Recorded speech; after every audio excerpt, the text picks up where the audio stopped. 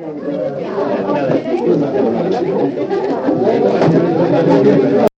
hello and welcome to episode 168 of The Cool Room. A very special episode for any number of reasons. I will shortly introduce my co-host, Mr. Warren Wu. We will shortly get on to discussing some fantastic beers that we have from Range. I think we've got 2 packs left in our online store. Go and check that out, please. But the reason why this is a really, really, really momentous time in podcasting and craft beer podcasting is that this is the first time we've done a podcast knowingly since discovering ChatGPT and discovering just how redundant we are as human beings. As most listeners will know, I write the questions up and send them over to the breweries beforehand. I spent some time doing that this morning before I even had my first coffee of the day. I could have just gone to ChatGPT. Mr. Warren Wu's done the ChatGPTs. I've even lost capacity to remember their letters. That's exactly what Skynet wants. Mr. Warren Wu, take over and let's get things underway for the day with episode 168. Oh, good God. Yeah, we are all going to lose our jobs. And you know what? I'm kind of okay with that. I'm partly okay with that. I don't know. Do I still get paid while I lose my job? Well, it depends. What is my job? I'm not sure what your job is. Aren't you just a counsellor anyway? What's your other jobs? Surely there's... ensuring the good people of Melbourne have access to great beers like Range. Yeah, I think that's important. I don't think a computer could replace you there. But let's move on because otherwise we'll go down a dark, stupid hole which nobody else wants to listen to. We are extremely, extremely lucky to have Range Brewing on. And, oh, my God, I don't believe this is the first time. It is, I don't know. For some strange reason, I thought, like when I saw it, I thought we definitely have those guys on. We've been drinking the beers forever. It's just their symbol is pretty iconic. We've had them in blind tasting packs. We've sort of referenced them so many times, but that's it. But we've never had them in the thing. But we've got Jared and Matt here to join us for what should be a really interesting chat. And I'm despite the fact that I did realise that a lot of the questions that David asked were exactly the same questions that ChatGPT presented when I asked it, can you please provide me with 10 questions you'd ask a brewery in a interview? We'll move on from that. Hi, guys. How are you both doing? Hey, thanks for having us, guys. Yeah, doing really well. Excellent. Stoked to be on, chatting with you guys. Okay, so we'll kick it off really quickly by asking one of the traditional things we do is get one of you to introduce the other. So we might start with Matt, and and vice versa. And one of the questions. You can't say we'll start with Matt and vice versa and not explain what he's got to do. Well, Matt's got to introduce Jared, and Jared will then introduce Matt. A couple of the questions we like to hear answered in this is, what is the first craft beer you think your partner in crime had, and what is their favourite craft beer? Well, what's their favourite craft beer that isn't a Range beer in your example? So... kicks us off, Matt. So this is my business partner, Jared. We've known each other for quite some time now. I would say this year will be 20 years. We went to high school together up in Toowoomba. There wasn't a lot of craft beer around when we were growing up. But I would say the first beer that he probably had that was a craft beer was probably Fat Yak Pale Ale. The first beer that we consistently drank that was a craft beer was definitely Stone and Wood Pacific Ale. Mm-hmm. Nice. Yeah. So that dates you a little bit, I've got to say, in terms of, in one sense, pretty new to craft beer compared to a whole lot of other people who might answer like, a Redback as their first craft beer or a Cooper's as their first craft beer. Pretty relatively new to craft beer with that lineage. Yeah, well, I was working at a pub in Toowoomba when Fat Yak got released in around about 2008. So that was the year that I turned 18. So yeah, I couldn't really be drinking too much more before then. And we certainly wouldn't want to reference the fact that you were, had you been. Yeah, exactly. And the vice versa. Or what's Jared's favorite craft beer or style or whatever. Like for example, David's is like hard ice. He just drinks tons of it. That's his favorite thing. He loves it. You can't let it go, can you? No, I can't. No. Jared's one of the dads of the brewery. He's a new dad, so he has been just crushing session beers lately. Yeah. So session pale, I would say, is his style of choice. I think probably if I had to pick one that wasn't one of ours that he would drink a lot of, would probably be maybe Bolter Easy Hazy. Oh yeah. 4% session beer. Yeah. Now, we're going to ask the vice versa question. Normally, we're much better prepared than this, and I suggest to our guests online that they make sure they have the chat function open in Zoom. So if you haven't done that already, my apologies for not suggesting that, because everyone else who's in the Zoom room with us tonight, thank you to everyone who's joined us live on Thursday night on Zoom, can type in questions that we can reference as we go along. And we're going to ask in a minute about where the brewery is and what it looks like. But for our overseas listeners, and we always reference the fact that we have a number and they're from a very wide, diverse part of the world, Toowoomba is not a place that we've ever referenced before. Can you give us a bit of a rundown of what Toowoomba was like when you guys were in high school? Yeah, I guess I would say that Toowoomba is a very large country town. At times it tries to be a bit bigger than it is, but I think for us, like growing up there, it's a really good city to grow up in. Lots and lots of schools, and also lots of pubs. Sadly, a lot of those pubs have now closed, but there is a few pubs still there. But a lot of the older pubs had that, I would like to say, that charm of a Sydney or a Melbourne pub. So we're talking, again, for overseas listeners, we're talking Queensland, we're talking a fair way up in Queensland, we're talking proper, hot, sort of tropical by Australian standards, sort of countryside, big pubs. What kind of beers were you having up there other than the beautiful Fat Yak?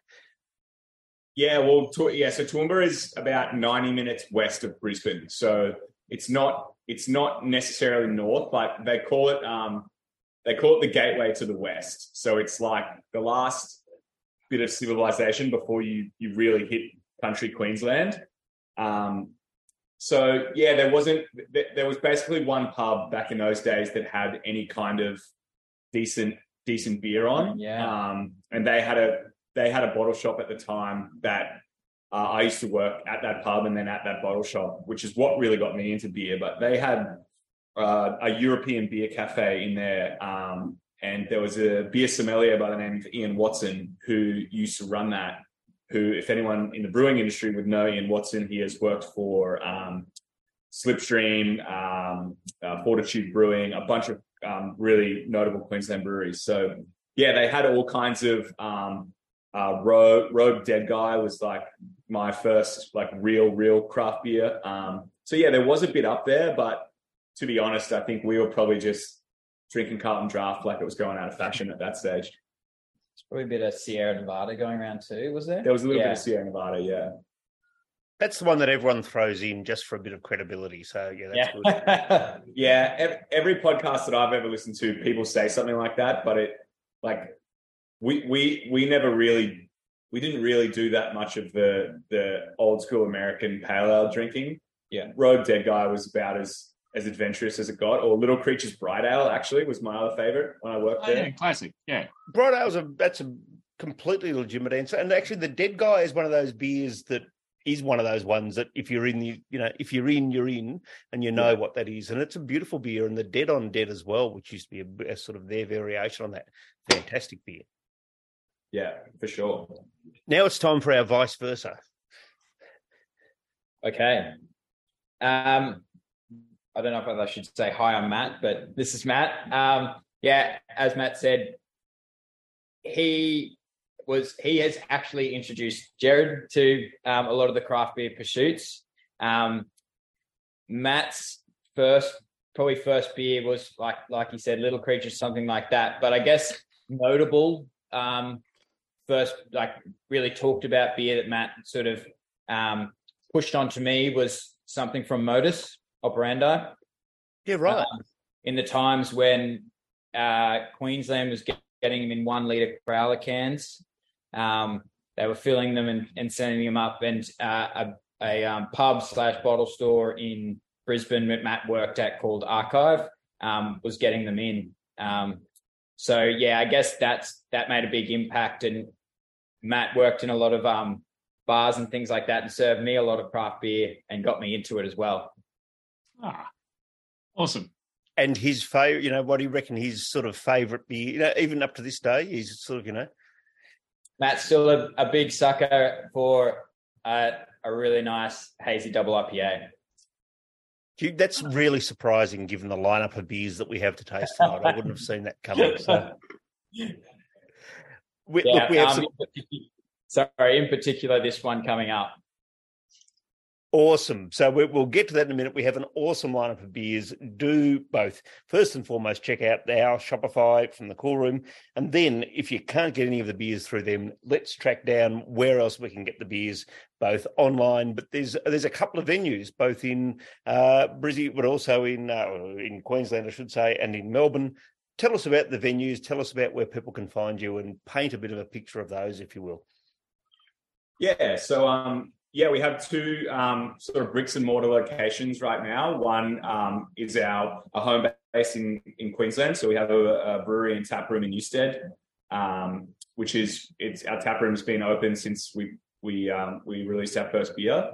So that's always a great spot to come in, check out the venue, check out the brewery, grab some cans on the way out.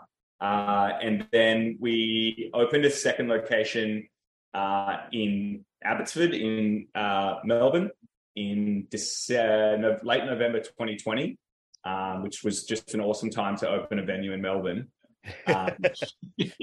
We were having this debate before you came on whether it was during COVID or not. But for anyone who hasn't listened to the last 100-odd episodes and the whole reason why the podcast exists, COVID lockdown in Melbourne was perhaps pretty serious undertaking, to say the least. Yeah, Jerry knows all about it. He and his partner actually moved to Melbourne to complete and oversee the build of that location. So he was stuck down there, and I was stuck up here. And he got beers every now and again when we set them down in the post for him every week. So, brutal! That's really brutal. Yeah, it was an interesting time to actually receive beers from like my brewery in the post. It's like a lot of the people down there were in that sort of sense, and I had that excitement, just waiting for the next delivery, looking at the tracking all the time. But yeah, since then we obviously have our bricks and mortar and our online store, but we progressively, after COVID or during COVID as well, started selling more and more of our beer into bottle shops, good bottle stores, and pubs around Australia. In particular, we have probably our second biggest base of bottle stores that we supply to is in Melbourne. That's terrific to hear. So the next thing we should do, and probably one of the first things we should have done, is talk about the beer that we're starting with. We've got the Echoes in front of us, which is Hellas Lager. Delicious. It's just that pure, malty, beautiful, clean expression of lagers we've been really smashing and loving on the show. Tell us about it. Is it something that you guys have been interested in and kind of had your focus on for a long time? What's the history? Where's it all come from? Yeah, so it's kind of, I guess, a slightly overlooked fact about Range as a brewery that we actually do make lagers quite often. And we have been doing that for quite some time. I think people have, I wouldn't say pigeonholed us, but people definitely seek out our bigger, hoppier beers a lot more than our lower ABV beers. But in our venues, we serve like a lot of lager. It's probably our second biggest seller on draft every week in our venues. So yeah, we've been making lager for a little while, and we've had a pretty strong focus on refining and narrowing down our processes for probably the last 18 to 24 months, I would say. And in that time, we've made some beautiful beers that we're really happy with. This one in particular, actually. So it's great that we're able to share that with you guys. And I think you were saying before we sort of came live on the air, or before we pressed record, that there's been a couple of iterations of this beer. Can you sort of tell us a little bit about sort of how it's changed and how you've learned how to dial it in, I guess? You mean to go? So originally, before we started the brewery, Matt and I lived in the UK in London, and we had a touch football team called Mustard. And every Tuesday night. This is going somewhere, isn't it? Yeah, every Tuesday night we would go to a particular pub and drink quite a few pints of Camden Hells. Oh yeah, yeah. It's not a bad beer. Yeah. So when we got back and started our own brewery, we were like, let's brew a Hells, and we called it Mustard. And on the can, the label is mustard coloured. And on the can, it actually has our little logo, which is terrible, by the way, of our touch football team, which is like a little fist. It's like a fist bump. Yeah, and it's hidden on the can. No one ever picked it up, I don't think, but it's hidden on the can somewhere. So that was the first Hell's Lager we iteration we did. And it was quite a bit stronger. It was probably 6%. Yeah. And since then we've done multiple iterations of that particular one. And then, this one, obviously, like I mentioned before, we dropped the ABV just because we wanted a house lager to be pouring in our tap rooms, and, potentially to put into a forever range, a core line in the future. And so does that imply, so tell us about, does that imply there is no core line at the moment, or how does all of that work? We currently have one. It's just behind us here. You can't really see it, but Disco DDH Pale is the first beer in our forever range. We don't like the word core range, so we made up our own, and it's called the forever range. So we're going to be making Disco forever, hopefully. And that is in our tasting pack. So most of us who are on Zoom tonight have had that as our sort of first beer of the night, just to come in. Yeah. The Forever range currently has one beer in it. We don't really have, we never set out to say, okay, we need 5 beers in it, we need 3 beers in it. It's just, we're going to make this one for now. And then as we sort of grow and evolve, we'll decide, if anything else needs to be in that family, and what it is at the time, we'll choose as and when.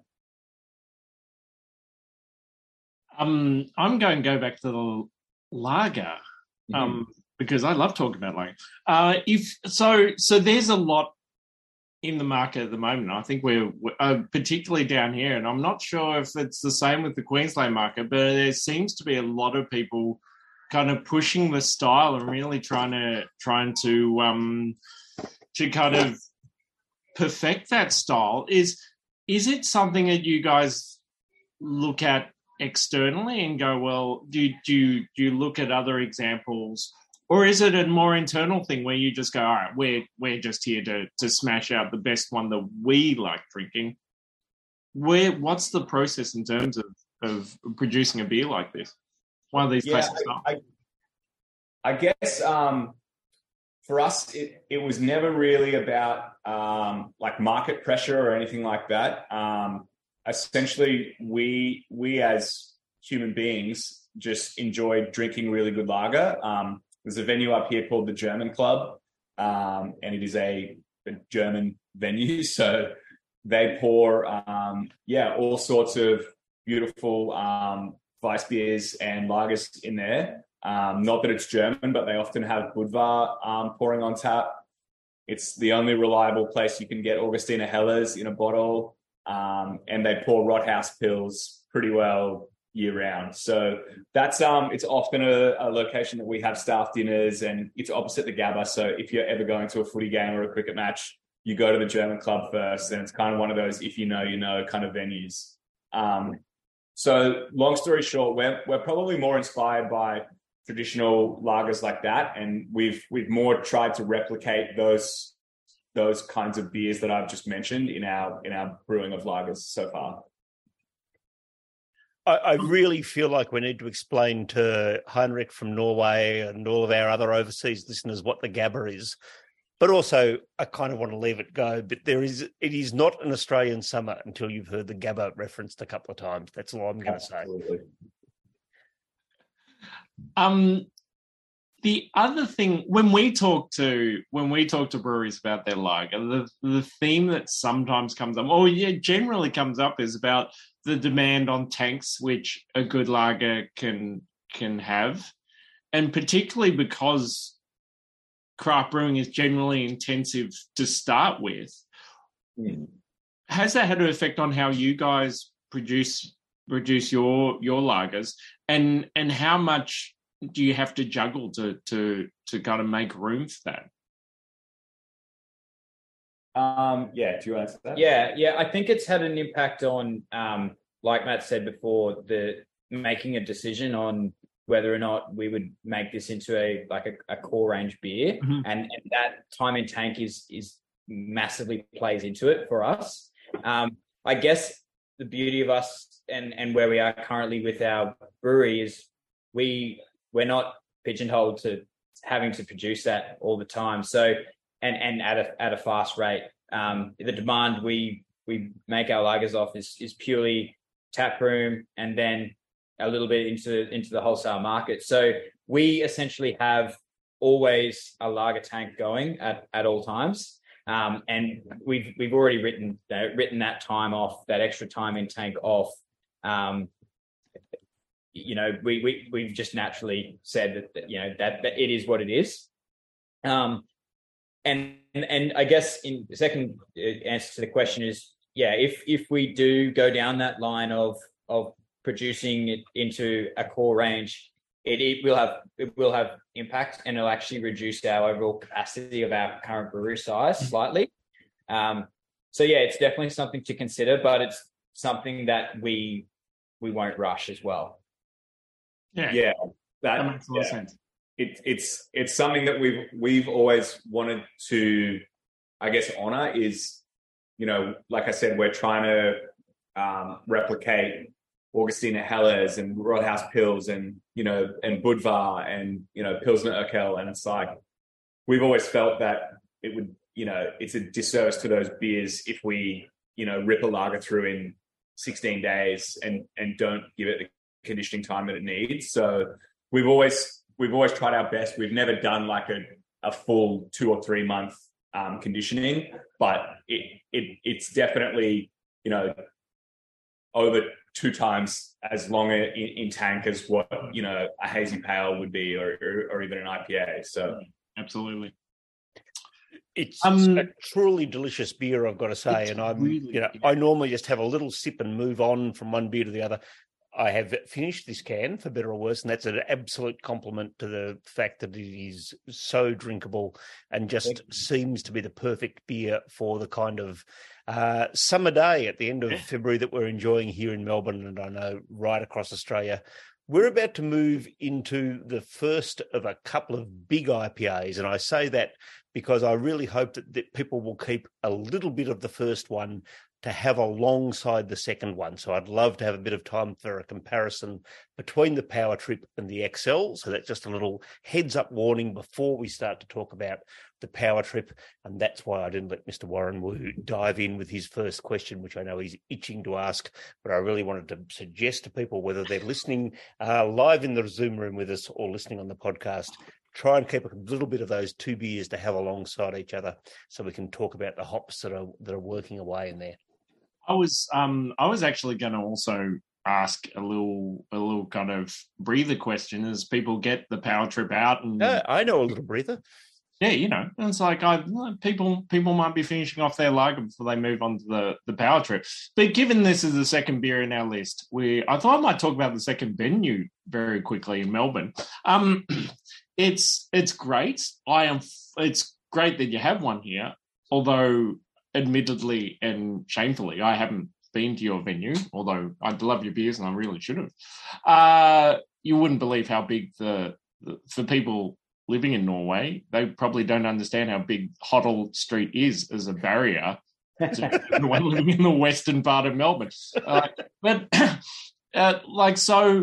I was just wondering, has Melbourne, having a venue in Melbourne, start to influence what you do? And is there a difference between, do you guys see a big difference in the consumption? I'm sure you try to say it's a range venue first, but how in terms of the two venues, what's I suppose the chemistry between the two?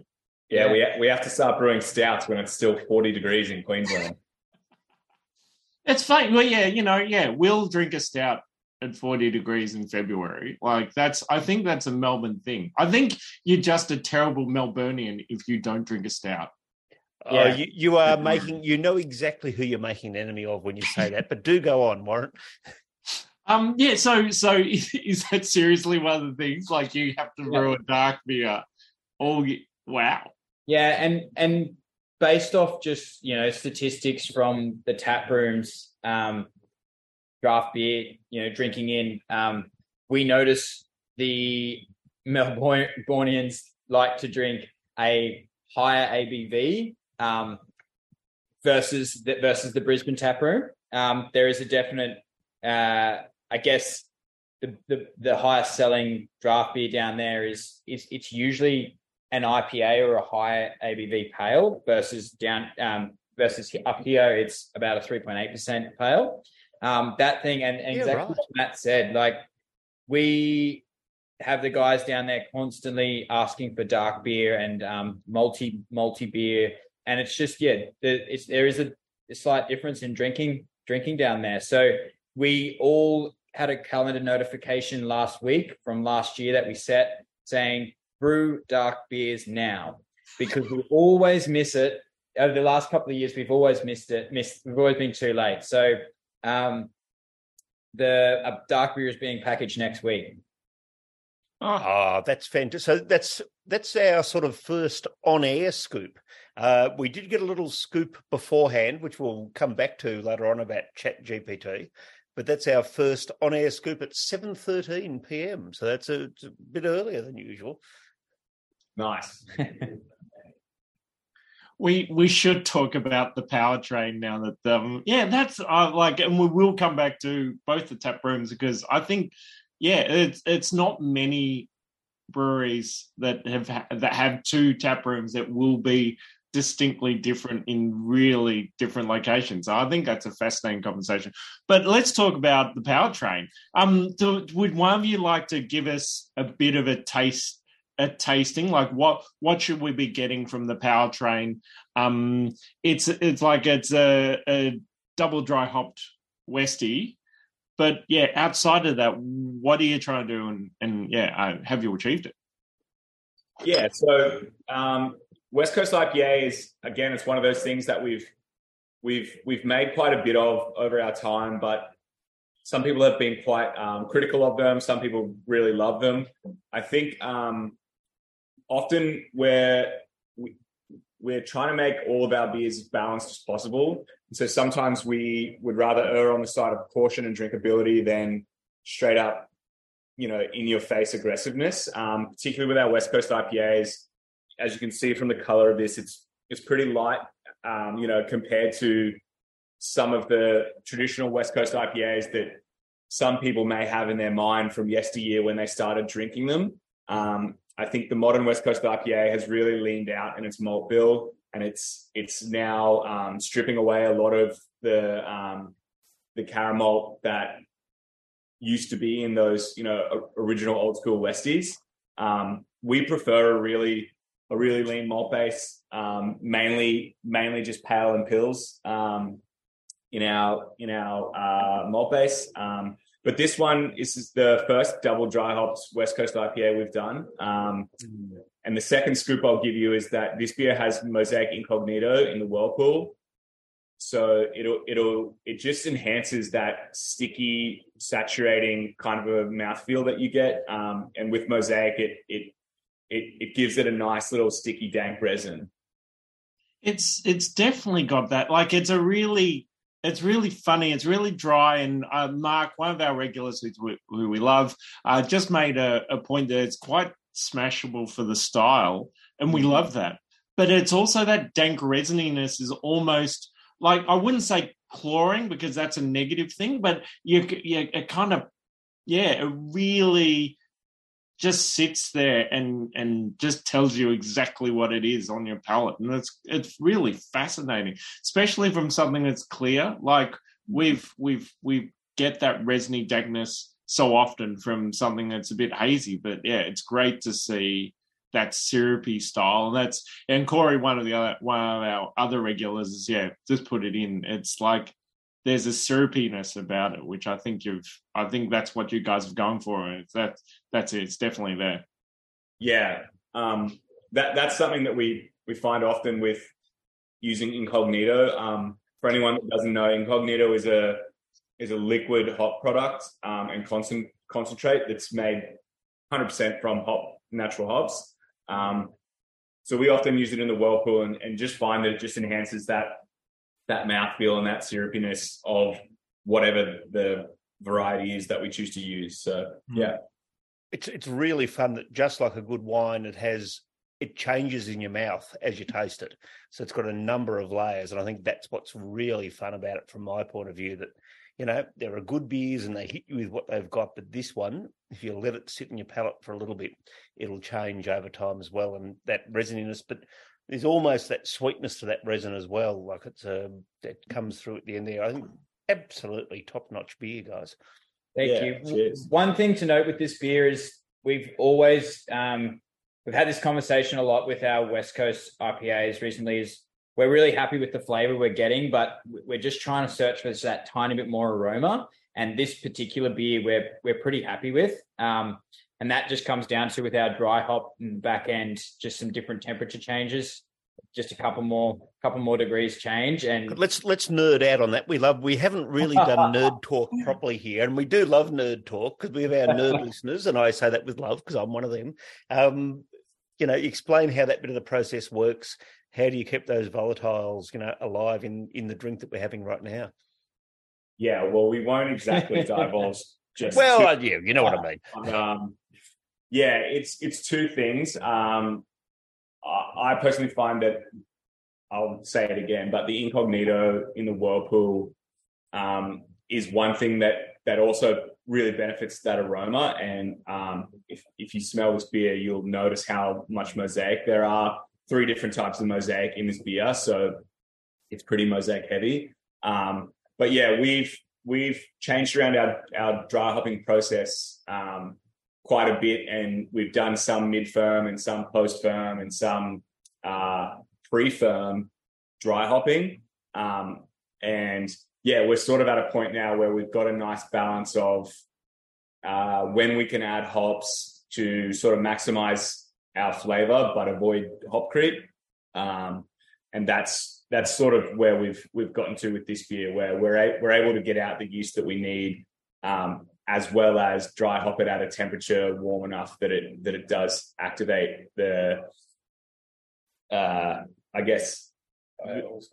thiols that we want it to activate. Yeah.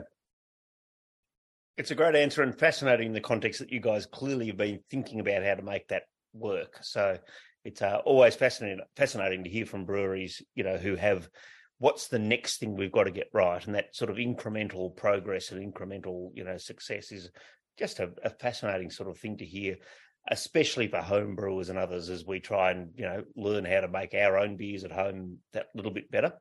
Yeah. I'm really sort of keen to sort of dig into a little bit of that backstory about that transition from high school mates in Toowoomba to how you end up running a really successful brewery. So tell us that little bit of the beginning, when you were getting together in Toowoomba, were you drinking together, or was it that sort of experience of customer and barman, or, and so forth? How did you actually sort of go to that bit of, no, I actually like spending time with this guy. Maybe I could run a business with him.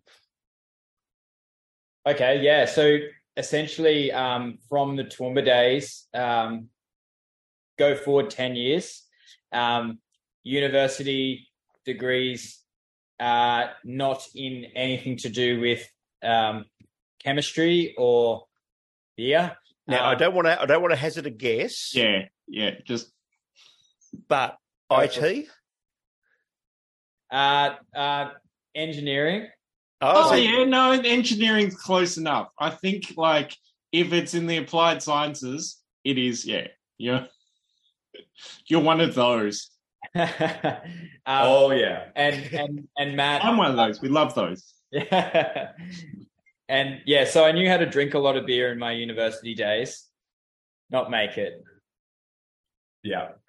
My degree was in tourism, so we don't talk about that. It was a big old waste of time and money. I don't think we've ever had anyone with a tourism degree on the show before. Like literally in 168 episodes. I mean, 154 of them have been IT. But, Yeah, nor should you, to be honest. So flash forward all of that.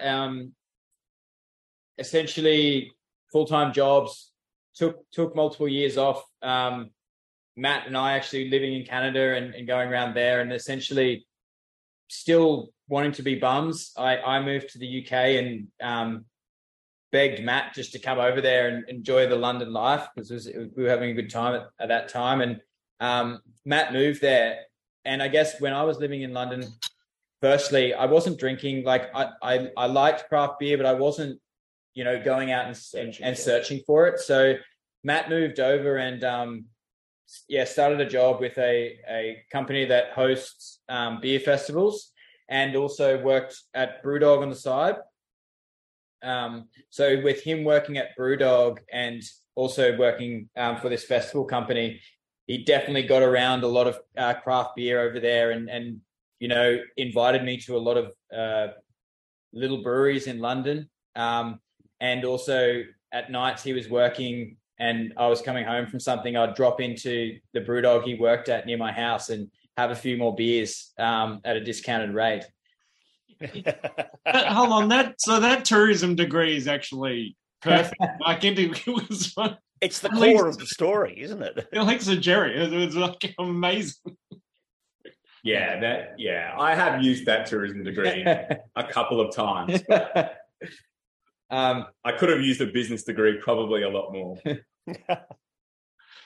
Well, it's like the is it the Deeds guys? They were both engineers. Yeah. And like the first thing they did wasn't to brew beer like engineers, as you'd expect. It was to sell stuff and work out how to sell stuff. And that's, and the tourism bit, I think, has a little bit of that to it.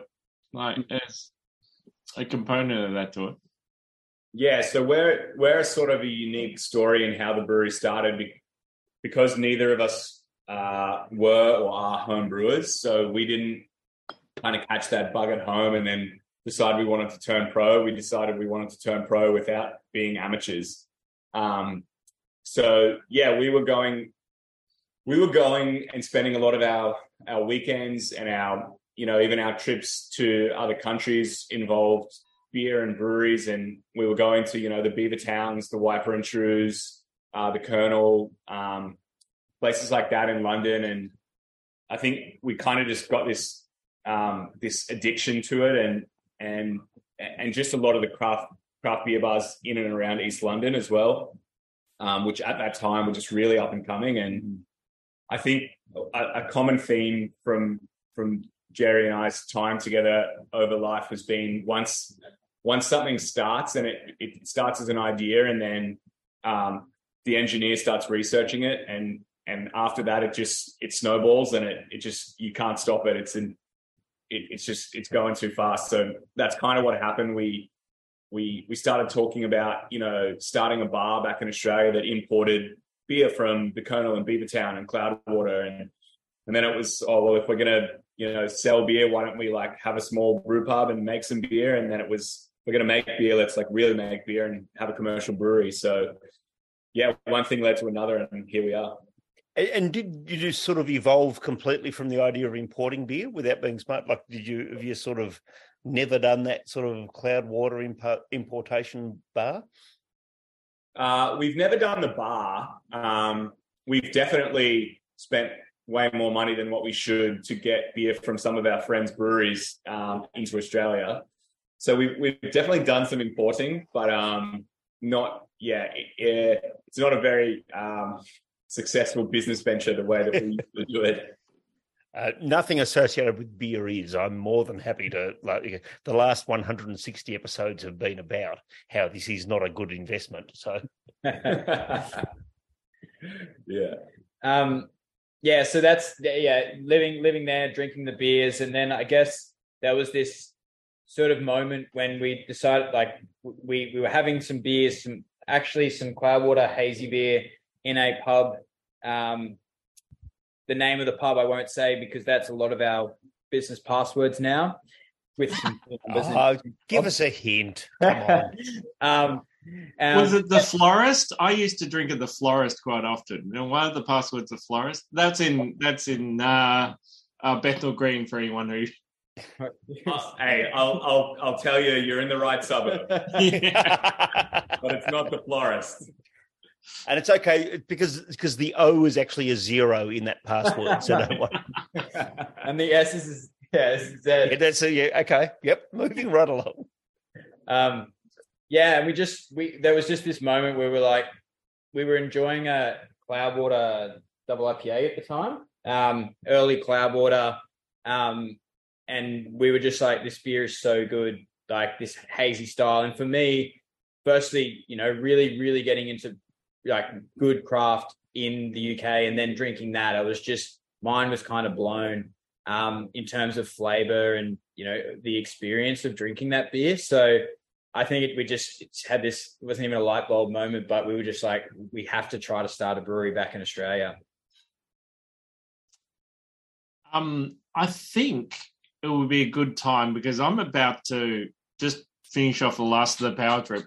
Maybe we finish it off. Save a little bit more. Yeah, that's I know, but it's going to be tough if we don't have the other beer in front of us. So I love a little bit more of a discussion in the background. But should we adjourn for 5 minutes and then come back with? Sure. Let's press pause on the record so people can go to the bathroom, freshen their glasses, and we'll come back and have the XL and the power trip next to each other. Well, here we are. We're back in the cool room for episode 168. ChatGPT has had no deleterious effect on our podcast so far. The night is young. We're having a great yarn with Jared and Matt from Range, and we've got another magnificent beer in our hands. It's the XL DDH Dipper, and hopefully people have hung on to a little bit of the power trip, because there's a really interesting conversation, I think, to have here about which hops are the same, which are different, and the way that they're presented in these two beers is a really interesting opportunity to explore what those hops can present to us. But Mr. Warren Wu, I'm going to throw over to you and you can get us underway on the XL. Yeah, the guys have been nice enough to put the list of both for both beers of the hops they use, and I think it's a really interesting comparison. What drives the decision? Well, first of all, what are well, I could just read them out. No, our listeners can actually buy the beer and they can find out themselves. But what's the decision behind the hops that you use for each one of the beers? Particularly our homebrewers who kind of don't often have that decision to make. They get whatever's available. But yeah, for you guys who have got a little bit more buying power and who can kind of pick and choose, where's the decision come from? What drives those decisions regarding the hops?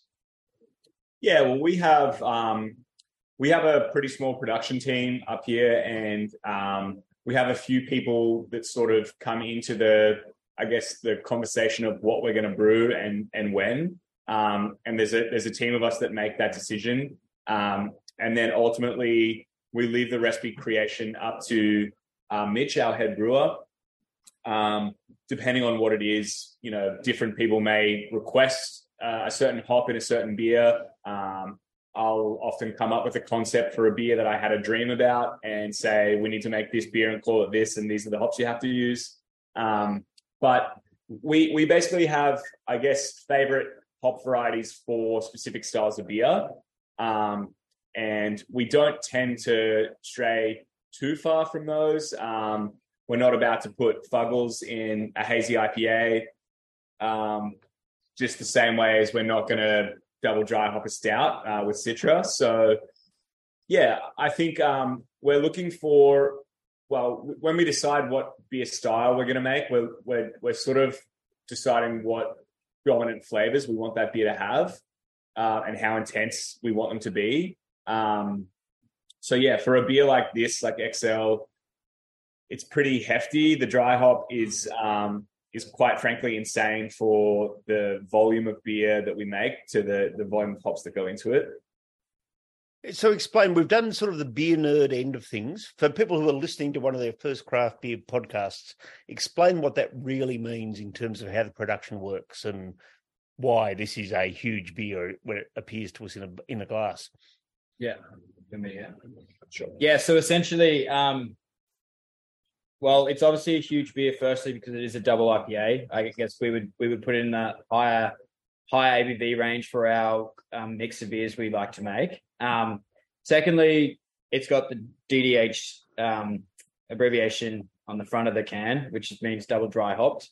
And that truly means it has been double dry hopped compared to the rate at which we dry hop our double IPAs. When we do that, we don't do it often, and we want to make sure when we select those hops that the hops we're putting in, we're going to get the flavor for the price we can sell the beer at. Because when we put that much hops in, a lot of it is T90, and it just soaks up, and it's like a sponge and takes in a lot of the liquid. Which means when we're doing these double dry hop beers, where I guess our overall efficiency or volume we get from the beer is much lower. So we have to sell at a little bit higher price in order to make some profit off it. But in doing that, it also produces a beer like this. So I guess that's why I wanted everyone to drink this tonight, is like it, with all that hops, it also is increasing the mouthfeel. I see someone said it does look like a milkshake, and it's just, there's no lactose in there. It's literally just those hops and a lot of adjunct producing that flavor. This particular beer, people have really been enjoying in our sort of customer base. Is it the first time? It might be only the second time ever.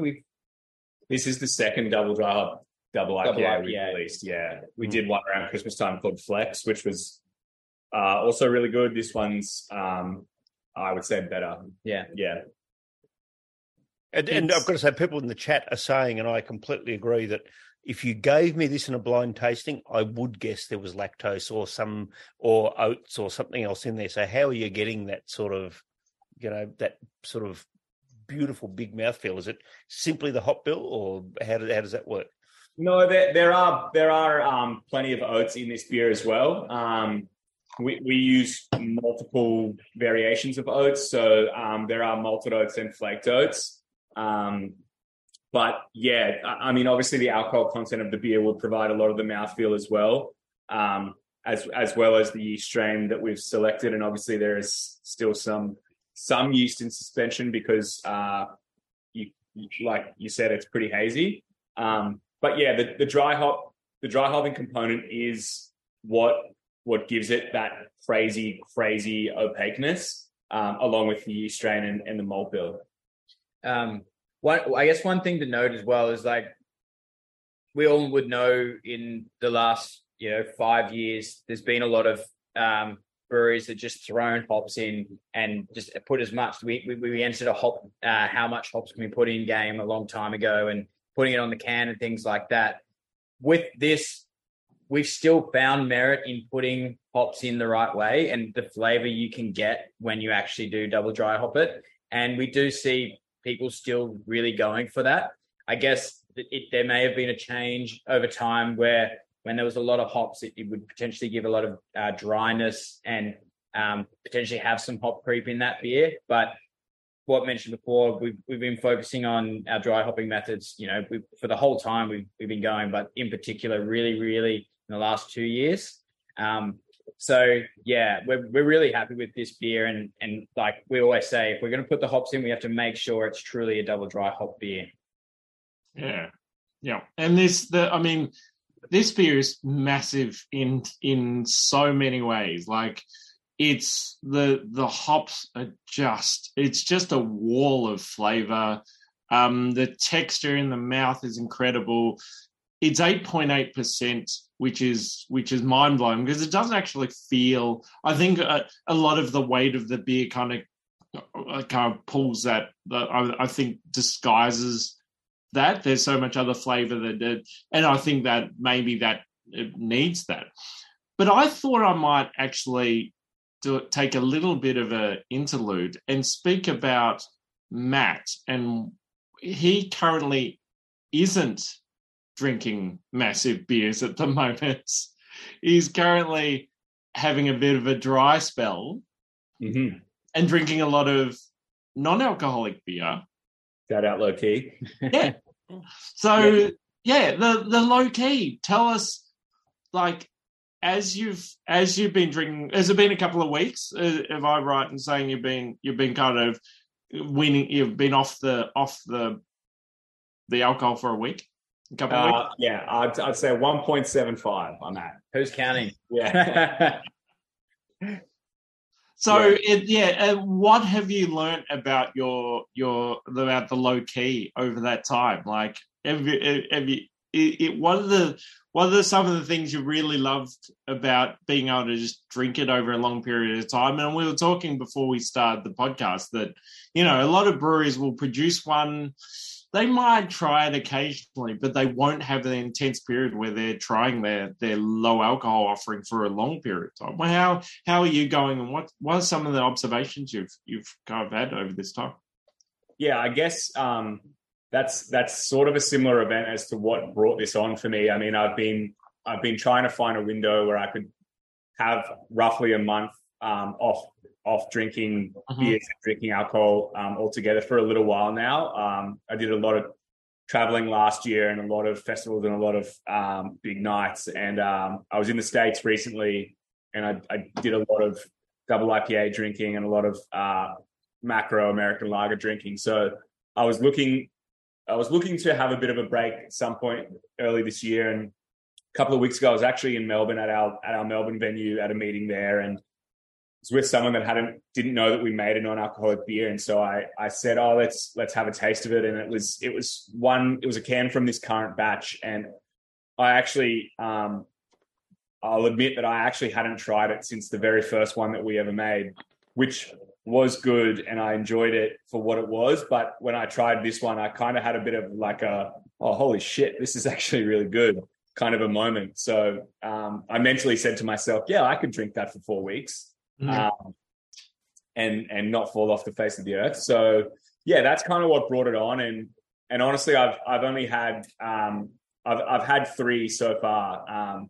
Had 2 on the weekend with my dad, who was extremely disappointed that I wasn't going to have a beer with him. And I had one last night after I did we have a running club in Melbourne and in Brisbane, and I did a 5K run in the heat yesterday afternoon. And usually I would crush back just any kind of lager that we have pouring. But last night I had a low key, and I really enjoyed it. And it's good because, working in the industry, in the alcohol industry, we are, especially in a brewery, we're truly surrounded by beer all the time. And there's really not a time when we're at work where there's not the opportunity to taste a new beer or try something fresh out of the bright tank or off the packaging line. And, those kind of sensory checks are super necessary, but often I find myself trying beer at 9 a.m. just because it's there and I can.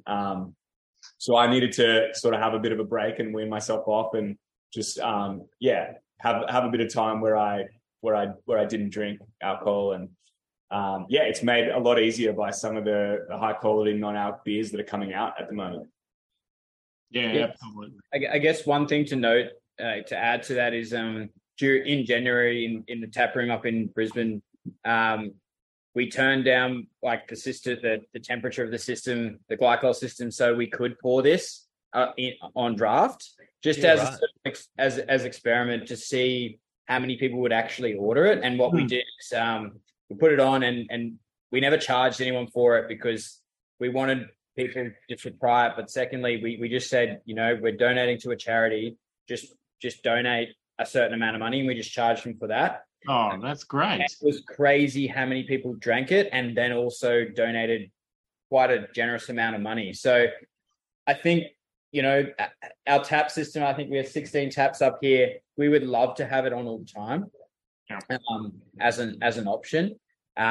Sometimes we do slip it back on, sometimes we don't. But I think there's definitely going to be a time soon where we see, if not in Melbourne already, I know there's some bars and stuff that are purely non-alcohol, but there's going to be a time when there's going to be a tap that is non-alcoholic.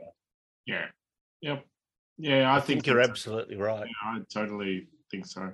Yeah, and it's that one thing that's great when you might be the designated driver or you might be stuck, and to just have something good to drink as opposed to the Cascade Light that's been sitting in the bar fridge for years. It's something fresh that people care about. I think it's really important.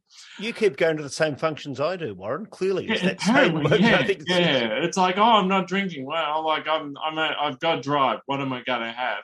Oh, great, yeah, that Cascade Light. We probably been at the same pubs and drank from the same case of Cascade Light. I think that's absolutely right.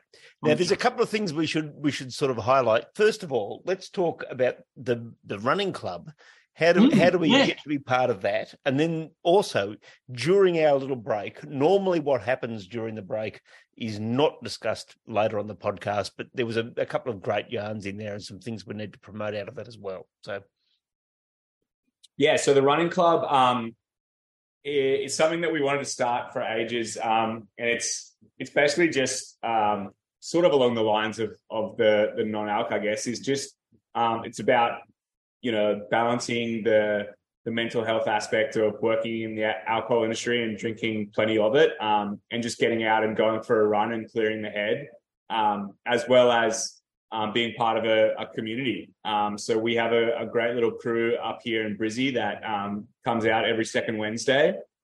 We do a 5 or a 3K run. Then we come back and have a beer, and we do like events like the Bridge to Brisbane is an annual like 10K run from up and over the Gateway Bridge and into the city. So we had a good little crew of that a couple of years ago. We've sort of been struck down by COVID and terrible weather a lot, so we've had a lot of inconsistency with actually being able to put our run club on. But the last probably 3 or 4 months, it's been humming. So we also started it down in Melbourne 2 weeks ago yesterday. I was down there for the inaugural run, and we had a really good turnout at yesterday's meetup. So it's just where did you run in Melbourne? He said, So so the loop that we've done the last couple of weeks is basically from the Abbotsford Tap Room down Johnson Street and behind Vic Park, and then along the river, like around past Yarra Bend Golf Course, and then back down Hoddle. So back down Johnson. And it's a nice little loop. It's 5K. It's super casual. There's no like racing or egos or anything like that. It's just about everyone getting out at their own pace and getting the legs moving and then having a beer together.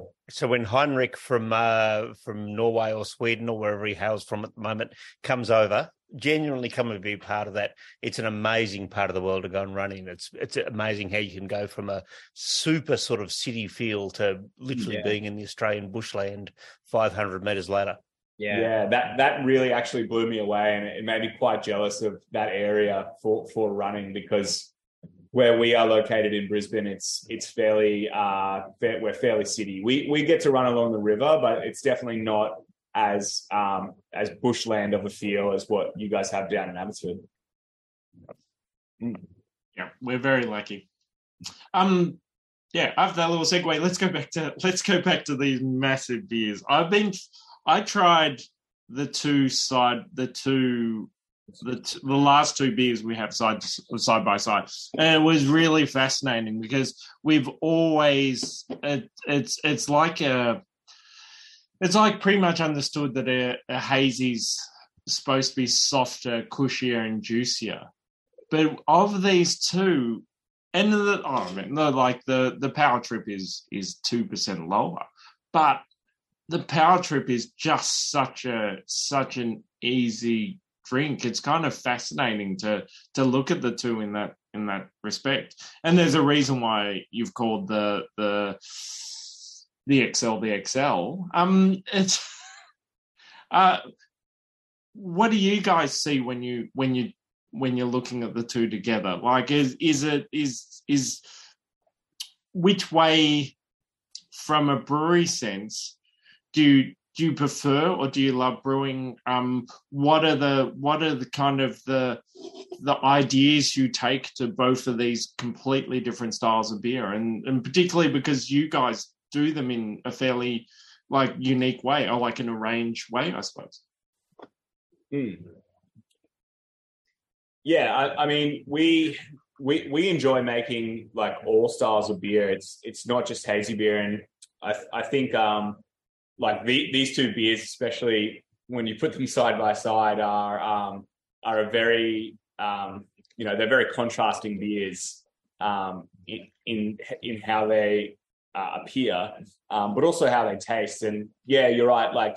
I think the conception is that hazy IPAs in general are usually softer and a lot more cushy and pillowy, and that is true for our beers of that style. But also, like you said, if we're going to make a beer called XL, we're really going to let her rip, so to speak. So that beer is just absolutely bombarded with hops, and it is meant to be like a punch in the face in aromatics and textural experience as well as flavor. But I think it is still remarkably soft and easy to drink for what it is. Yep. Especially compared to some other, I guess, iterations of the style from other places we've had around the world. So I guess that's the goal of that beer, is to make it as drinkable as possible whilst still being fairly absurd. Yeah, and I think on that as well, that's why I was really excited to firstly start with the lager and then switch to these. And I think they are polarizing in a way, but also similar in the fact that it's the advancements we've made at the brewery and where we've gotten to so far in these sort of the pursuit with these styles. Yeah. And yeah, like we said, we're really happy with them, but it's also, you can talk about them so they're so different, but also there's the similarity is that, we're still trying to push the limits. Mm-hmm. But yeah, I think they're a fascinating pair of beers to have. And I genuinely think it's the first time that we've had a West Coast IPA as not the last beer sort of in a lineup of beers. So normally our listeners would expect to go, oh, well, we'll have the IPA or the double IPA and then go to the West Coast. But there's a completely legitimate reason for this. It's a really fun way to taste these two beers next to each other. Yeah. And I like your comment about kind of pushing the boundaries, because the lager that we started with is pushing completely different boundary, but still pushing a boundary to these two, which are pushing it kind of drives me. Yeah, it boggles my mind, but it's just a fascinating discussion. Let's go on to something that I like. Yeah, it's talking about the ridiculousness of it all. Let's discuss our traditional cool room question. Ah, you're doing it. Yeah, okay. Yes. I'm doing it. I'm asking it. All right. And particularly, I love asking it from people who have had experience around the world, because I think they quite often have a different perspective. Anyway, so our traditional cool room question is, what is the craziest, smelliest, explosive, dangerous thing you've seen in a cool room?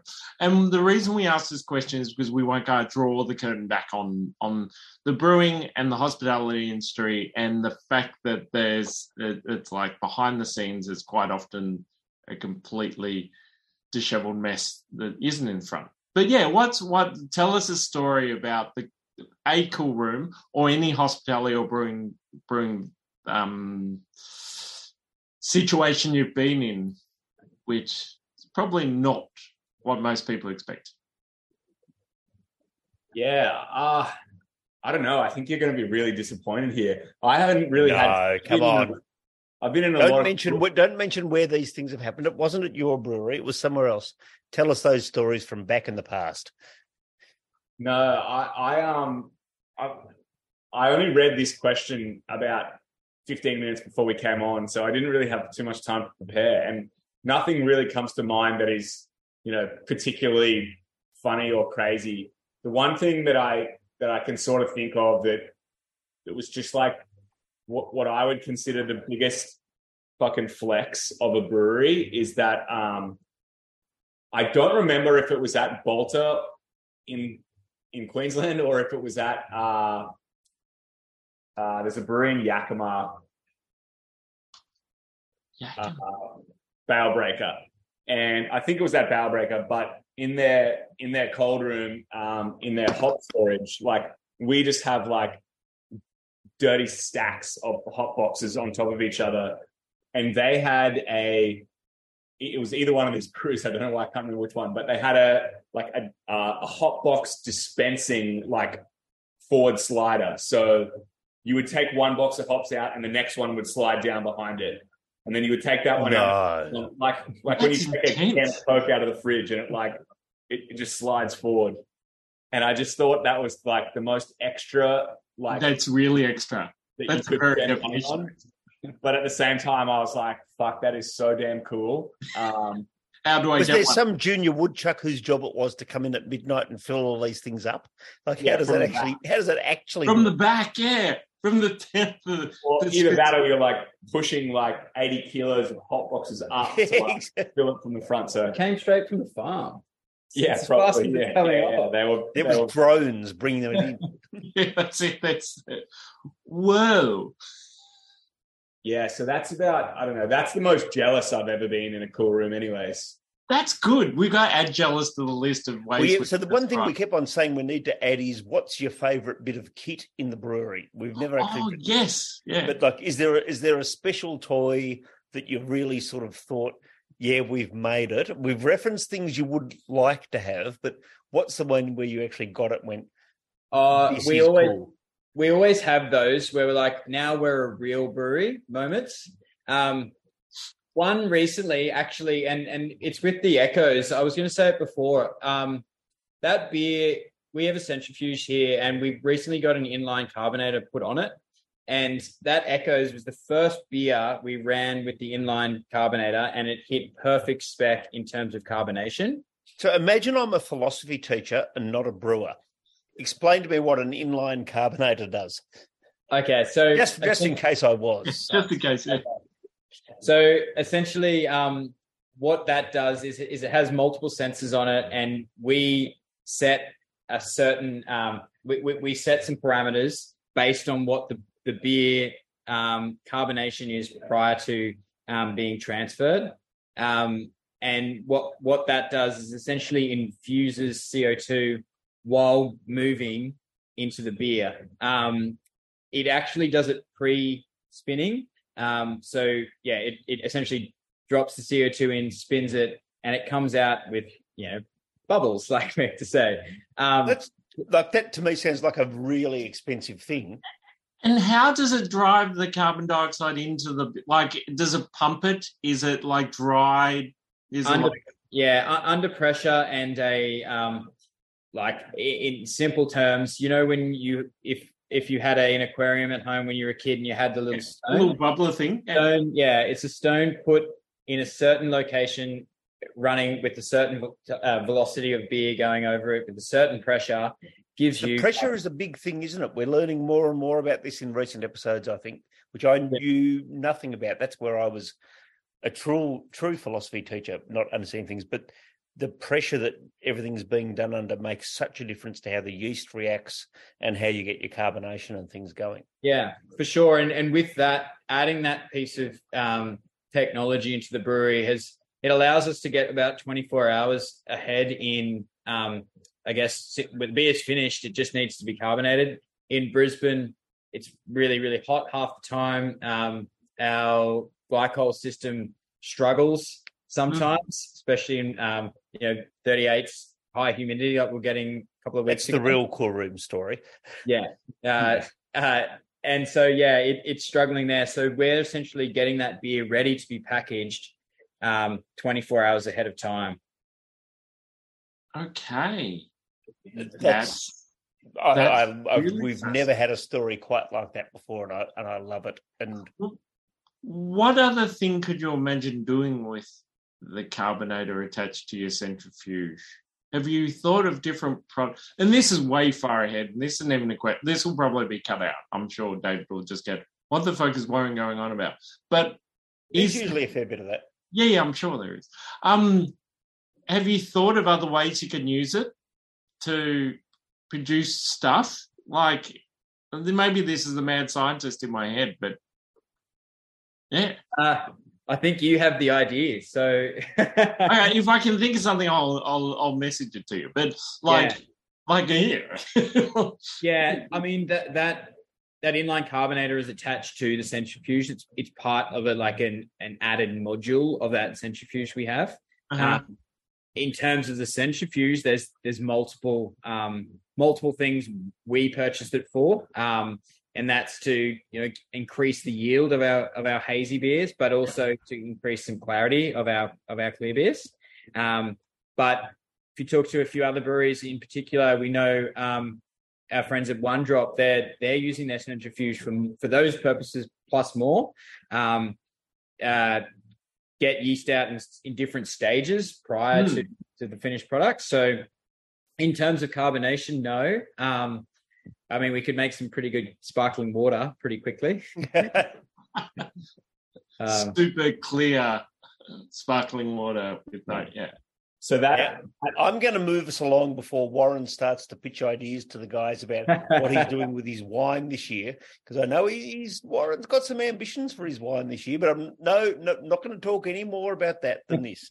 Let's get some of the unmuting happening here in the Zoom room. Let's get James to ask his first question. I know Corey's got a question after that. There's probably room for one or two more questions after that if people in the Zoom room are keen. James. Thanks, David, and thanks, Matt and Jared. It's been great hearing about your operations.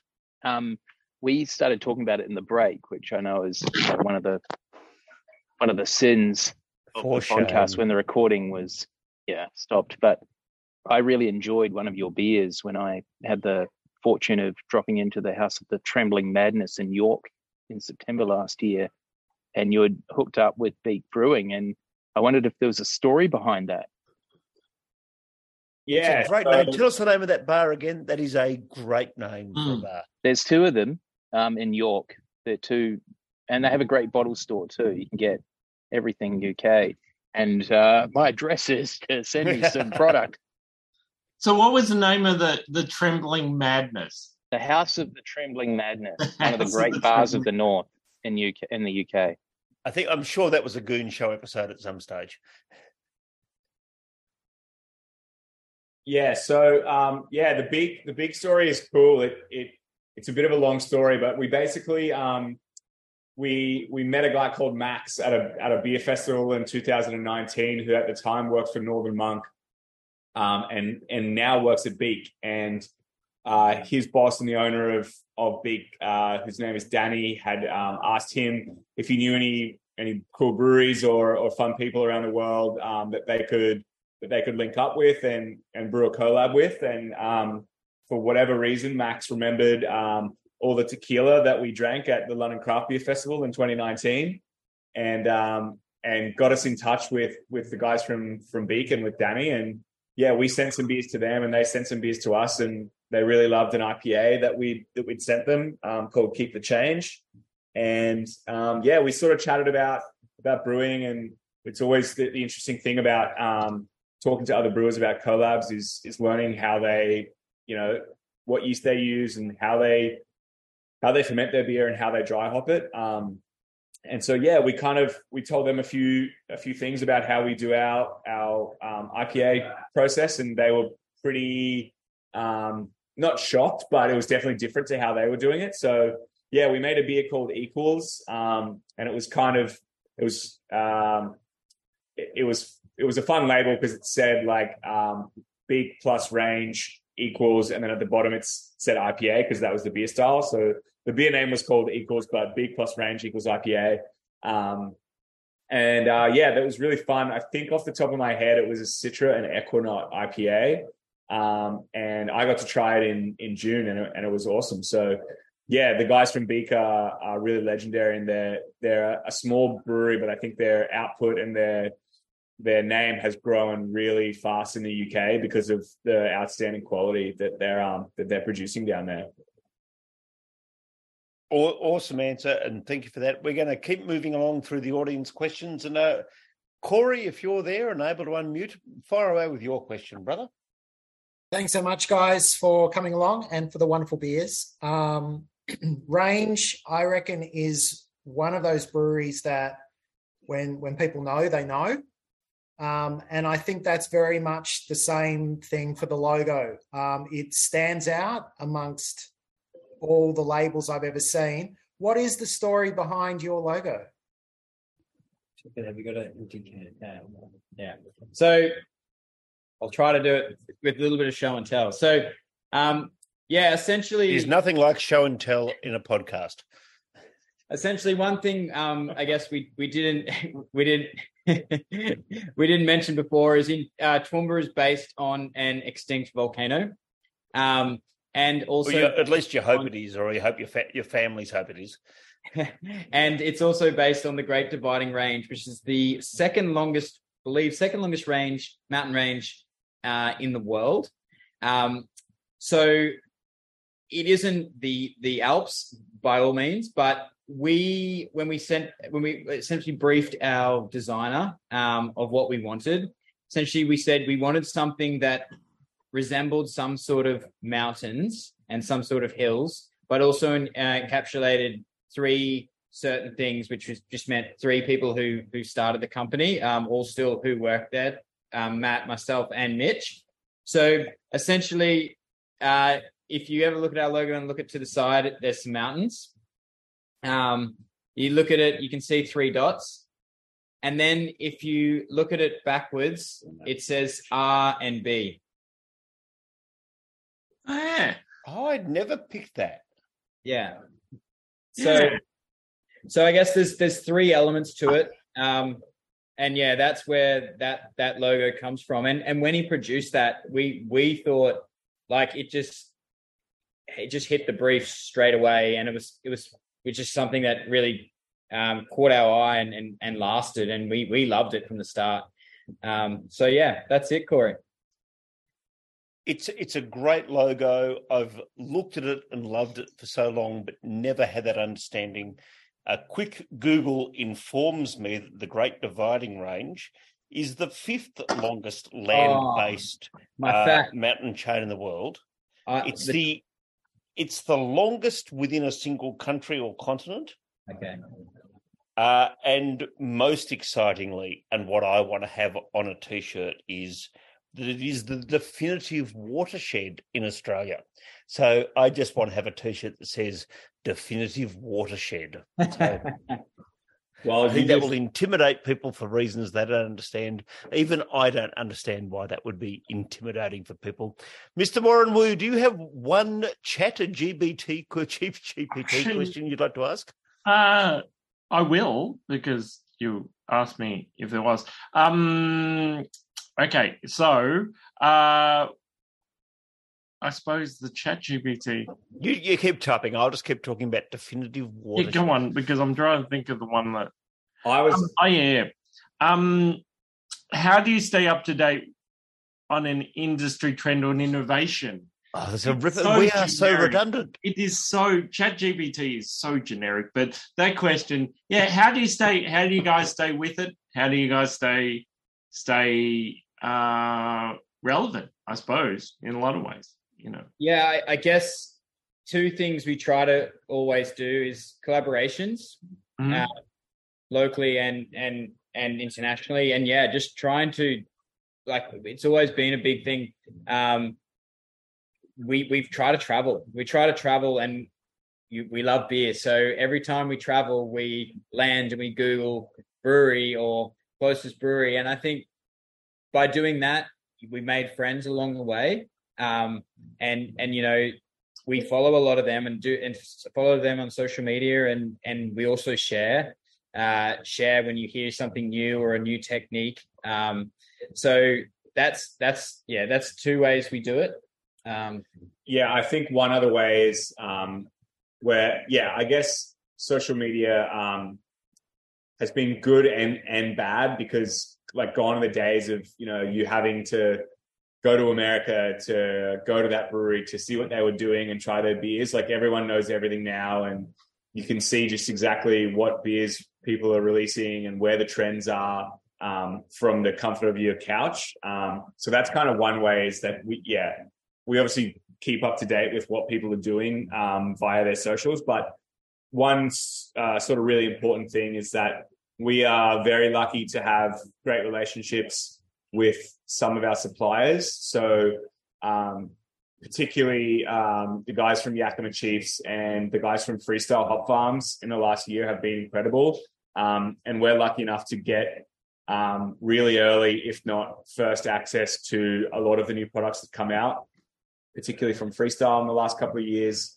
In the last year, we released a beer a few weeks ago called On the Run, which had contained the first of their Sub-Zero hop keef, which is a liquid form of dry hopping product. And we were the only people at the time in Australia to have it. I think a couple of other people have got their hands on it now, but that kind of thing really helps us to keep us on our toes and keep pushing forward with the products that we use and the ingredients that we use in making our beer as well. On that note, we're really excited to keep on seeing all the amazing things you're doing. We were really lucky to talk through the terrific beers that you've shared with us today. If you want to catch up with Range Brewing, it is simply rangebrewing.com, and you'll get their Facebook and their Instagram. You'll also find them in Newstead and Abbotsford. Jared, Jerry, Matt, thank you. It has been it's been so much fun. The beers have been terrific. Thanks for joining us. And David, I think that's a wrap. Thanks, guys. Yeah, really appreciate coming on. And thanks, David, for reaching out to us. Like I said, I'd seen a lot of the podcast before when we were in lockdown, and I think it's a really great thing that what you've done, and it's a credit for how many episodes you guys have gone through so far. Let's not mention that. Let's just press pause on the record.